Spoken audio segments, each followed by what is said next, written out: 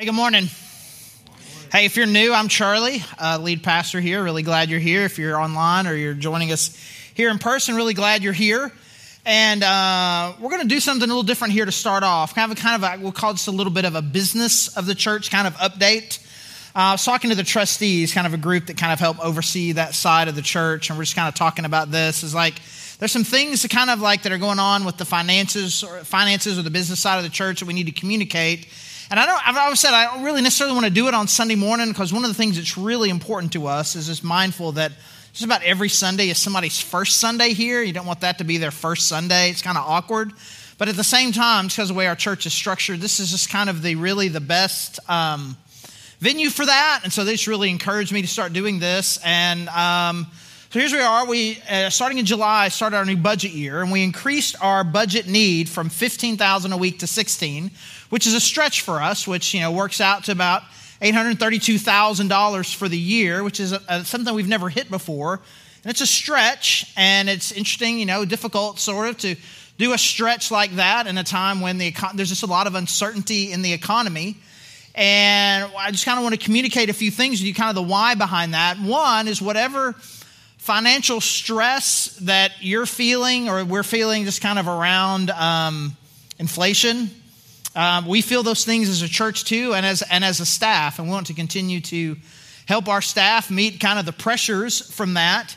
But in addition to that, when you guys were around, we just kind of added this new part of the building to kind of make an investment in our youth group that has more than doubled in the last year. And in the same way, we kind of made an investment in our budget financially in Matt's salary and in Caitlin's salary, who oversees our Grove kids, just really making a better financial investment into them as a staff team, just because of the work that they're doing and kind of who they are. And so both of those things are big increases when you talk about making those kind of changes and just kind of the inflationary challenges that we have. And in addition, this is the kind of the thing that's going to kind of be the most, when we signed the new lease on this space that added that, we had a 5-year lease with the potential for a 3-year extension. Almost at the exact same time, the building was sold to a different dude. And so there's nothing that can happen with the lease that we have. But I happened to meet him on that day that we signed the lease. And he made it very clear to me in that day that he did not like the lease that we had just signed. It was very frustrating to him that it was not very much money at all, and he was very upset about it. And then he followed that up a few months ago with a phone call to make sure that I understood his very clear message. If you guys stay here beyond the lease, I'm at least going to double your rent. And that there's anything he can do except just, make that phone call, which is, I didn't enjoy that. There's nothing you can do about it, but as you can imagine, that is a stressor. And so with that stressor, we kind of are sitting here with we kind of got a countdown clock about the amount of time that we're going to be able to stay here. And so there is another idea out there somewhere. We are kind of exploring options and plans out there. But whatever that is going to require us to kind of have a more solid financial footing than what we've had in the past. Just to kind of keep things I know that you don't know. Typically a church about our size would have a budget about twice of what we have. We've always been incredibly lean, and we want to continue to do that. But at the same time, it is time for us to take some significant steps forward if we are going to, since we are going to have to take some significant steps in the future. And so I wanted you to be aware of that, and I just kind of want to get you guys more on board because we talk about giving. We talk about giving here at the church. We talk about it plenty. We talk about money. And if you've been around here, you know that we do a series every year on this topic. And because it's very important, because it's something that can really undo us, unmake us. But if you've been around here for that, really kind of the thrust of the sermon or the message every time is you learning how to manage money, you learning how to make this spiritual discipline of giving. That is incredibly important for your life, your personal and spiritual development. It's about you. That's kind of always been kind of the drive behind it.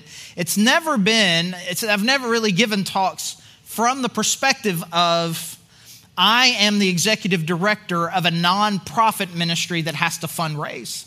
Because I don't necessarily want those two things to be conflicted in your mind. When we talk about giving, oh, here he goes. Here's the example. Oh, of course, nonprofit guy. He got to talk about money again. I don't want it because it really is important to me that you have victory and see God move in your life in this incredibly important spiritual discipline of giving.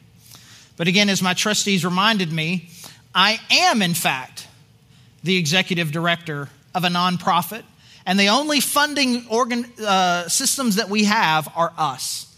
And I think it is important for us to kind of be aware of kind of the current state of where we are as a church, kind of how and what we're wanting to do to move forward.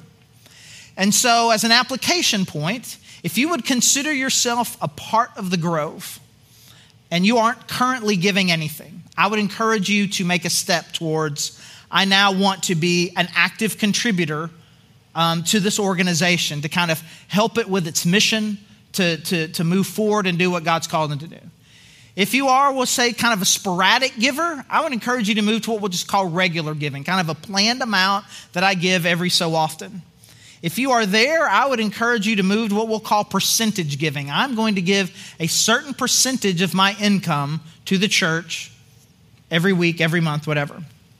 If you are there, I'd encourage you to take that next step towards becoming a tither. I'm going to give 10% of my income to God. And if you are already there, great. And I would just encourage you to prepare for the big ask that is coming some point in the next 3 to 5 years as we are moving forward to whatever is going to be next.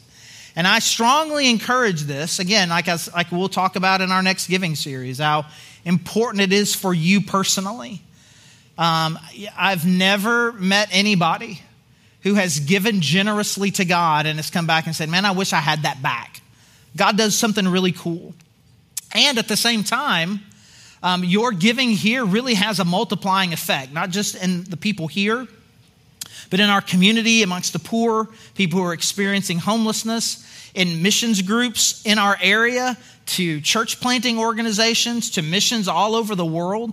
It has a real multiplying impact. And so I just encourage you to take whatever that next step is as we are kind of stepping together towards an exciting and uncertain future where we just need to have a more stable financial base to kind of move forward into whatever might be next. So I'll just kind of give you an update on that. If you have any questions, as always, you can let me know. And now I'm going to do something that is going to would get me an A in a preaching class at seminary. I'm going to weave that somehow into an intro into the sermon of what we're going to talk about.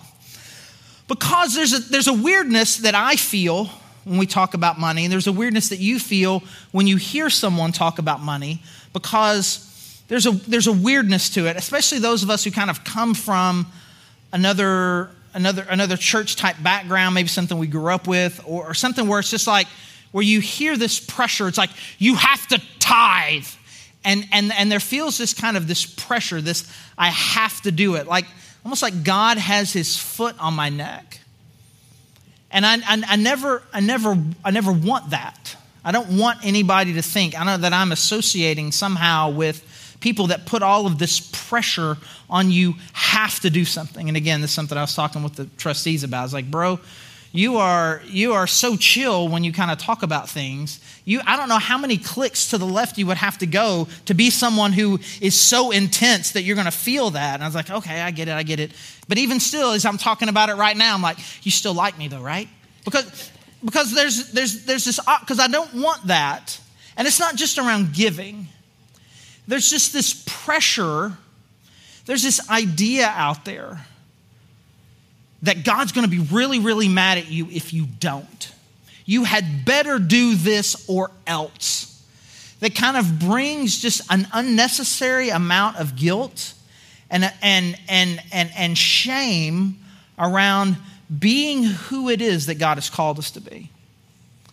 And the reality of it is that everybody here in this room, I would imagine, if not everybody, almost everybody, is here today because on some level, like, I want to be good. I want to be better.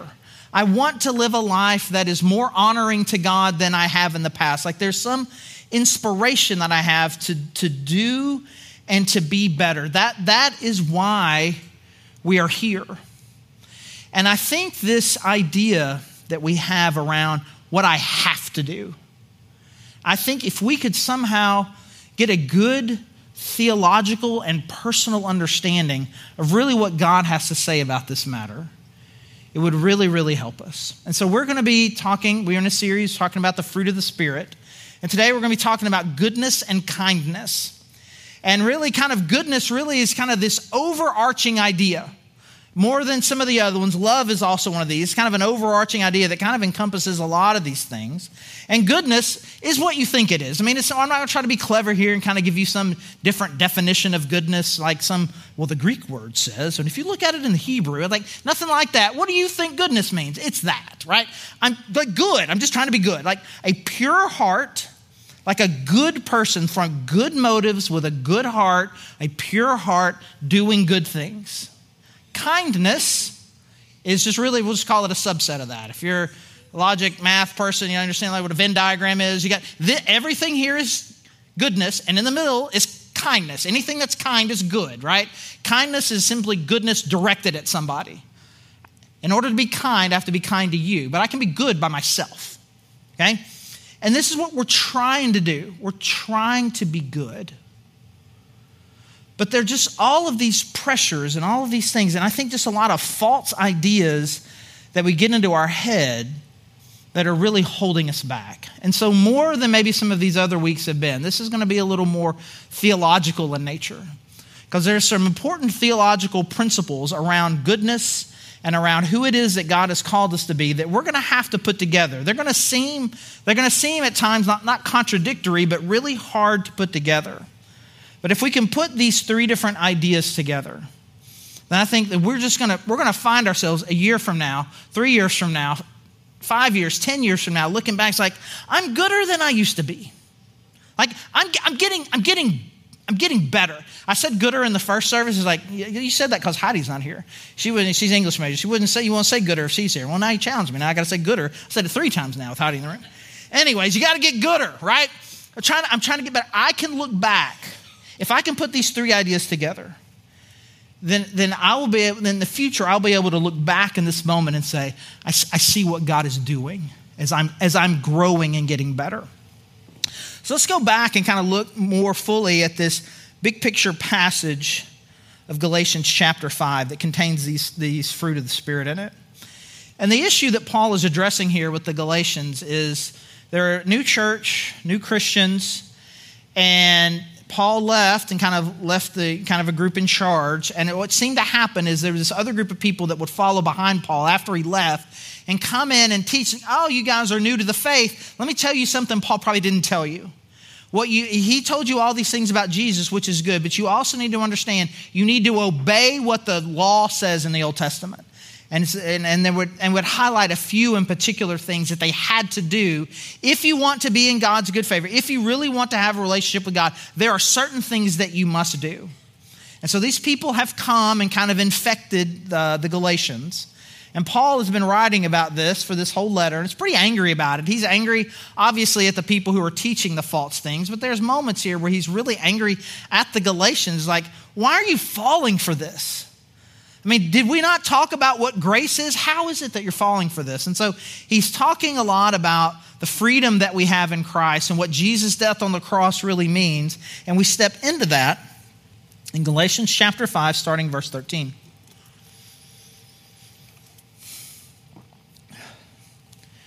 You, my brothers and sisters, were called to be free, but do not use your freedom to indulge the flesh. Rather, serve one another humbly in love. For the entire law is fulfilled in keeping this one command: love your neighbor as yourself. If you bite and devour each other, watch out, or you will be destroyed by each other. Real interesting idea here that Paul says, like, Jesus set you free. You're free now.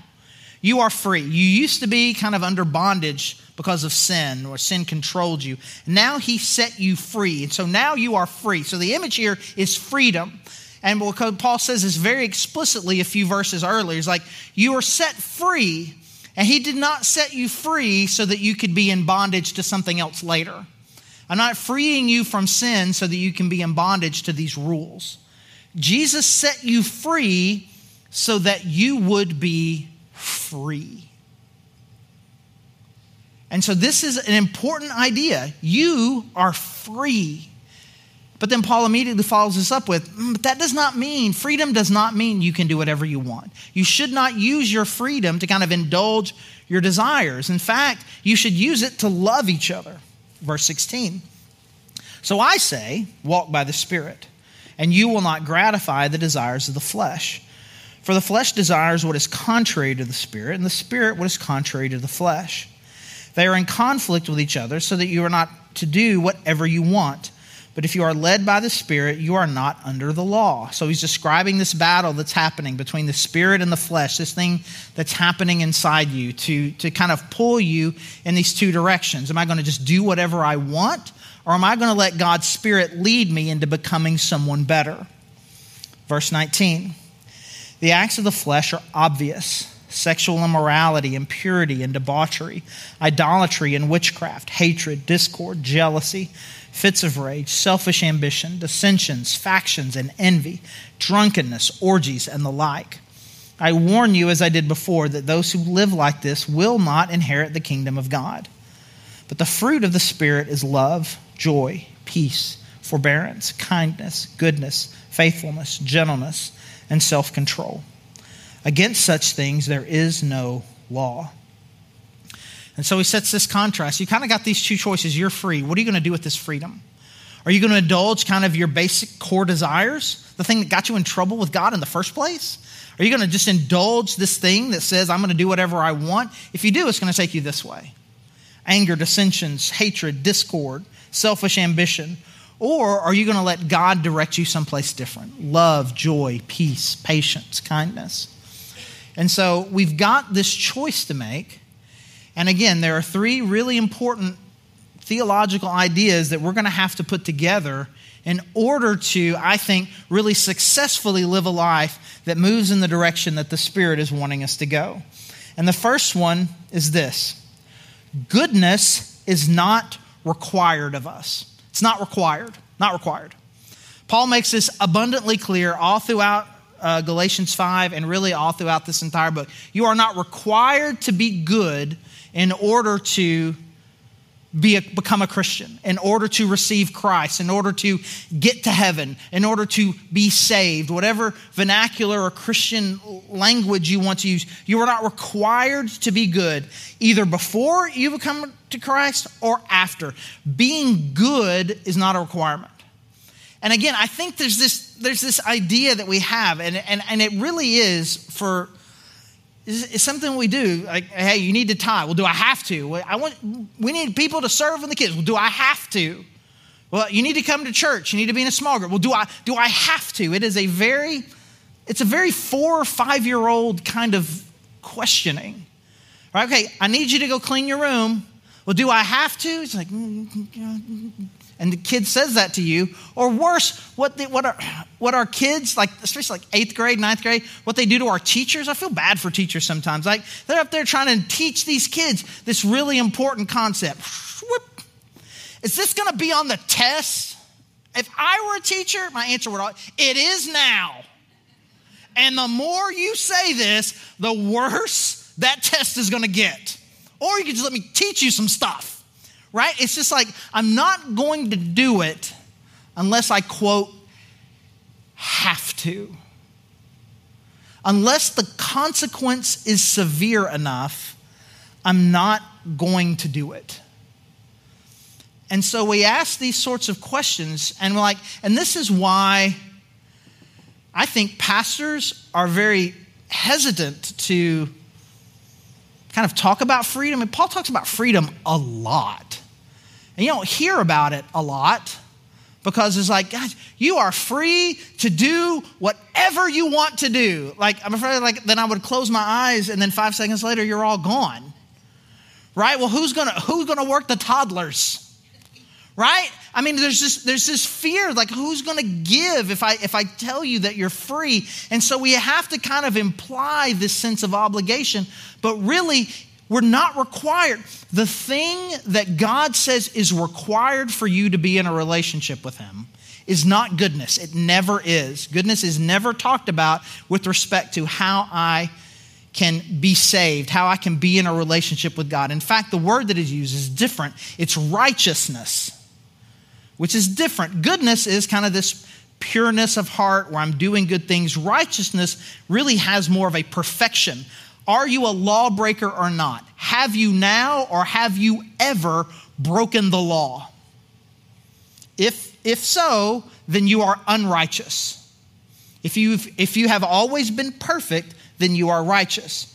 So no amount of goodness that you can generate right now will ever make you righteous in the past. If I have sinned, then I am unrighteous. And no amount of goodness at any point along the way can undo this. It's not a scales. Have I done more good things than bad things? It is, have I done something unrighteous? So in order for me to be in a relationship with God, I have to be righteous. We think, well, I can't do that. Well, this is where Jesus comes in. Jesus is righteousness and gives his righteousness to you. And so all of the work that needs to be done, either before and after, I give my life to God through Jesus. All of the work that is necessary to be done was done by Jesus. And now you are free. He freed you. And so you no longer live and act as if someone who is under some sort of obligation. You are no longer under any obligation because anything that you are obliged to do, Jesus did on your behalf. This is what it truly means to put your faith in Jesus Christ. I can never be good enough. I can never be righteous. Only Jesus can. I put my faith and trust in him that he will give what he has and give it to me. I give my life. I put my faith in. I allow him to save me. Again, all of these different terms. It is something that Jesus did. So I'm not required beforehand to be good. And after the fact, it's not a payment plan. I have to pay him back. I'm not required to be good. Okay? Because if we get this wrong, then you will live a life where you never feel like you're good enough. And you may feel that. You may feel, I cannot come to church enough times. I cannot give enough money. I cannot do enough good things to feel like I'm good enough. Because if you're trying to be good enough, you will never be good enough because that was never the goal. You can't be good enough. So stop trying. Stop trying to be good so that you can be good enough. That is an impossible goal. Okay? So goodness is not required of us. And here's where we're going to split hairs here a little bit. Goodness is not required of us, but goodness is expected of us. And this is what Paul says. You're free, but that doesn't mean just do whatever you want to do. Because really, again, that's toddler talk. Oh, so if I don't clean my room, you're not going to kick me out of the family? Well, then I don't have to clean my room. And again, that's, hey, I need you to go brush your teeth. Well, do I have to? You're kind of like, well, I guess, wash your hands. Well, do I have to? It's like, well, I guess you don't have to. But if you don't, look where you would go. You don't want to be someone who doesn't brush their teeth. You don't want to be someone who doesn't wash their hands. You're going to get sick all the time. There's all these things that if you don't do these things, you are going to go down a very dark, disturbing path. I guess theoretically, Paul says you could use your freedom as a chance to indulge the flesh. And then where are you going to end up? Hatred, discord, jealousy, fits of rage, dissensions, factions, envy. I don't want to end up over there. So do I need to wash my hands? Of course you need to wash your hands. Do I need to brush my teeth? Of course you need to brush your teeth. Do I need to come to church? Of course you need to come to church. Do I need to give? Of course you need to give. Of course you do. Do I need to be kind to each other? Yes. Do I need to love? Yes. Of course you do. When we read these things from the Bible and they're in the command form, they're commands, and they're commands from God. Do I have to obey a command from God? Of course Of course. Of course, I'm obliged to do this. God has said I should do this, and so I will do it. Not because of there is some large looming threat of his foot on his neck, but because the designer of the universe says this is where life is. This is what you need to do. This is what is expected of you. And again, we act like this is so complicated. It's like it is either I have to do it or there's big trouble, God's going to get me, or I can do whatever I want to do. When really our world is full of such incredible examples of this, the most notable being the relationship that we had with our parents, or the relationship we have with our kids if we have them.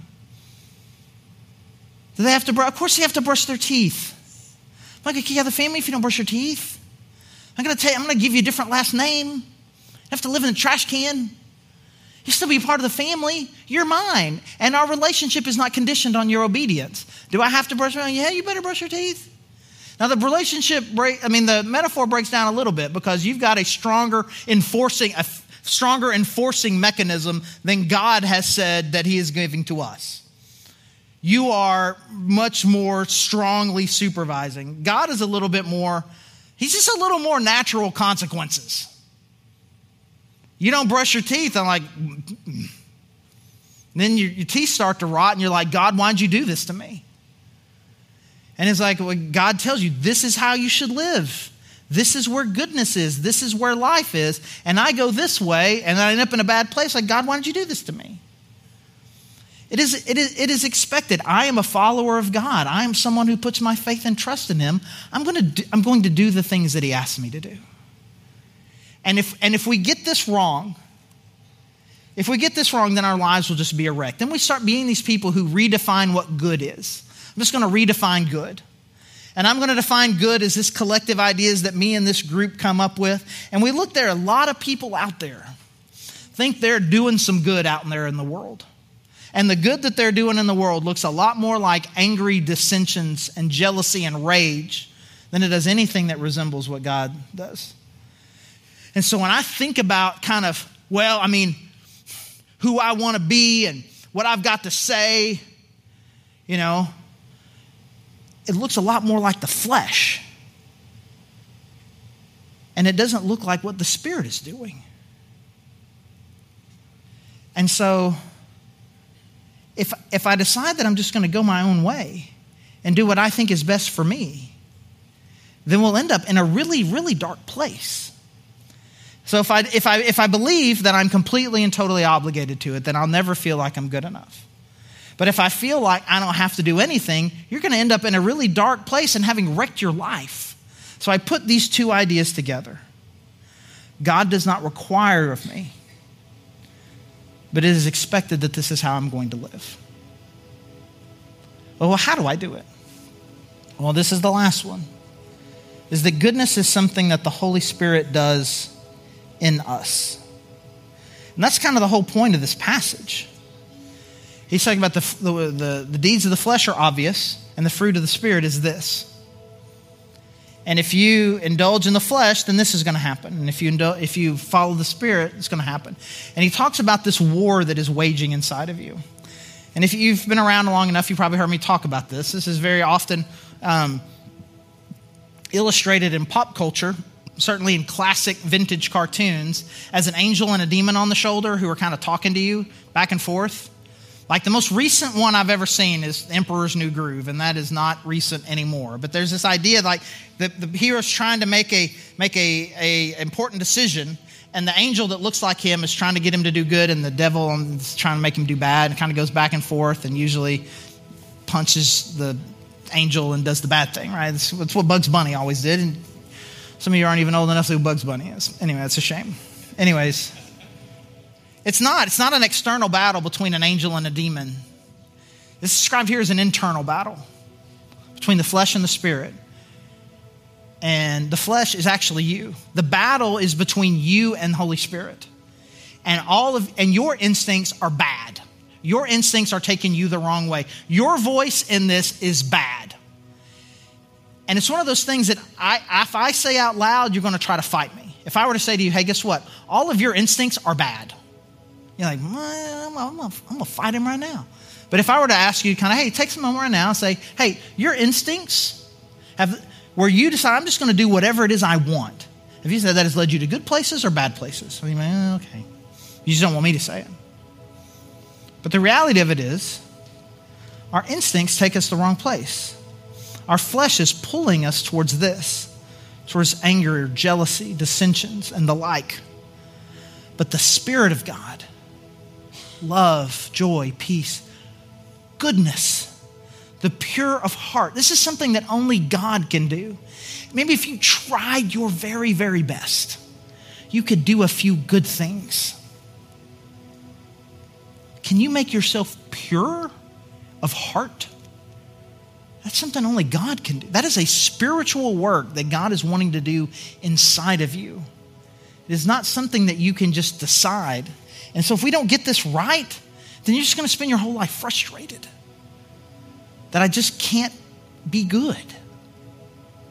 But it's because we're trying to do something that the Spirit must do.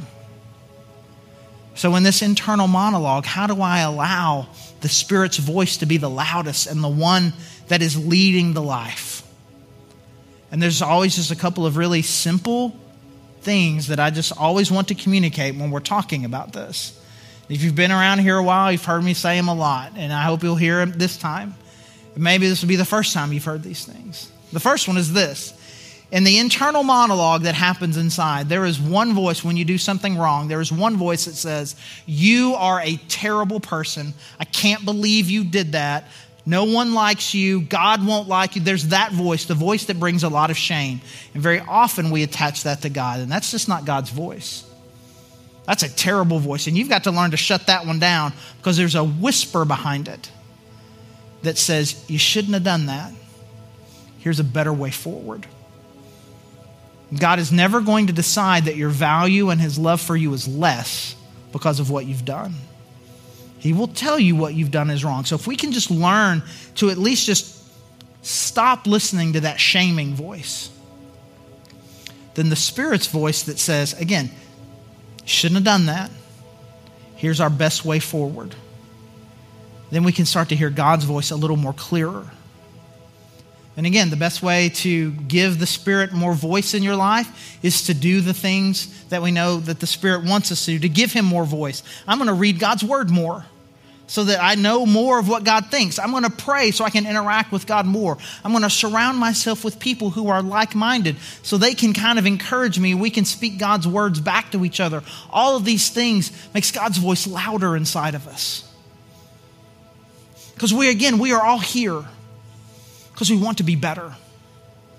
And we're a little confused sometimes. Sometimes we're doing it for the wrong reason. I'm trying to get better so that God will finally accept me as if we're under some obligation, which we're not. And we need to experience the freedom that comes from Jesus Christ. Or maybe we're rebelling so much against that we think we can just do whatever we want. And our life is going in a totally bad way and we're not sure why. Because we've lost sight of the fact that these are God's commands. And we're obliged to follow them. Or maybe we're frustrated because we're just spinning in a circle, wondering why I can't fix myself. Which is never where God said that goodness was going to come from. It was going to come from the regeneration, a new thing that the Holy Spirit was going to do in your heart. Let's give him a louder voice. Allow him to do it so that we can be good. Let's pray.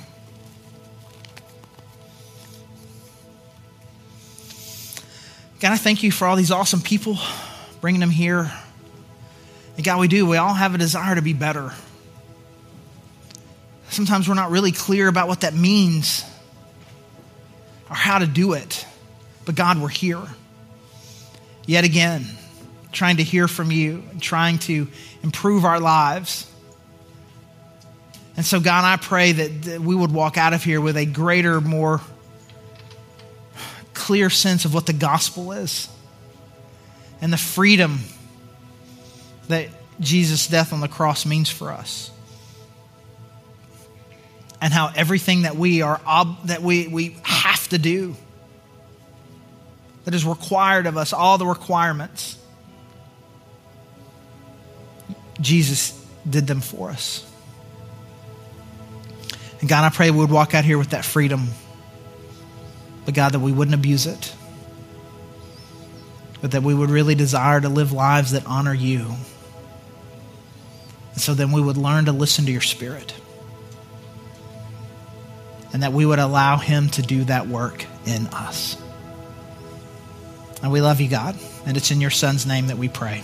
Amen.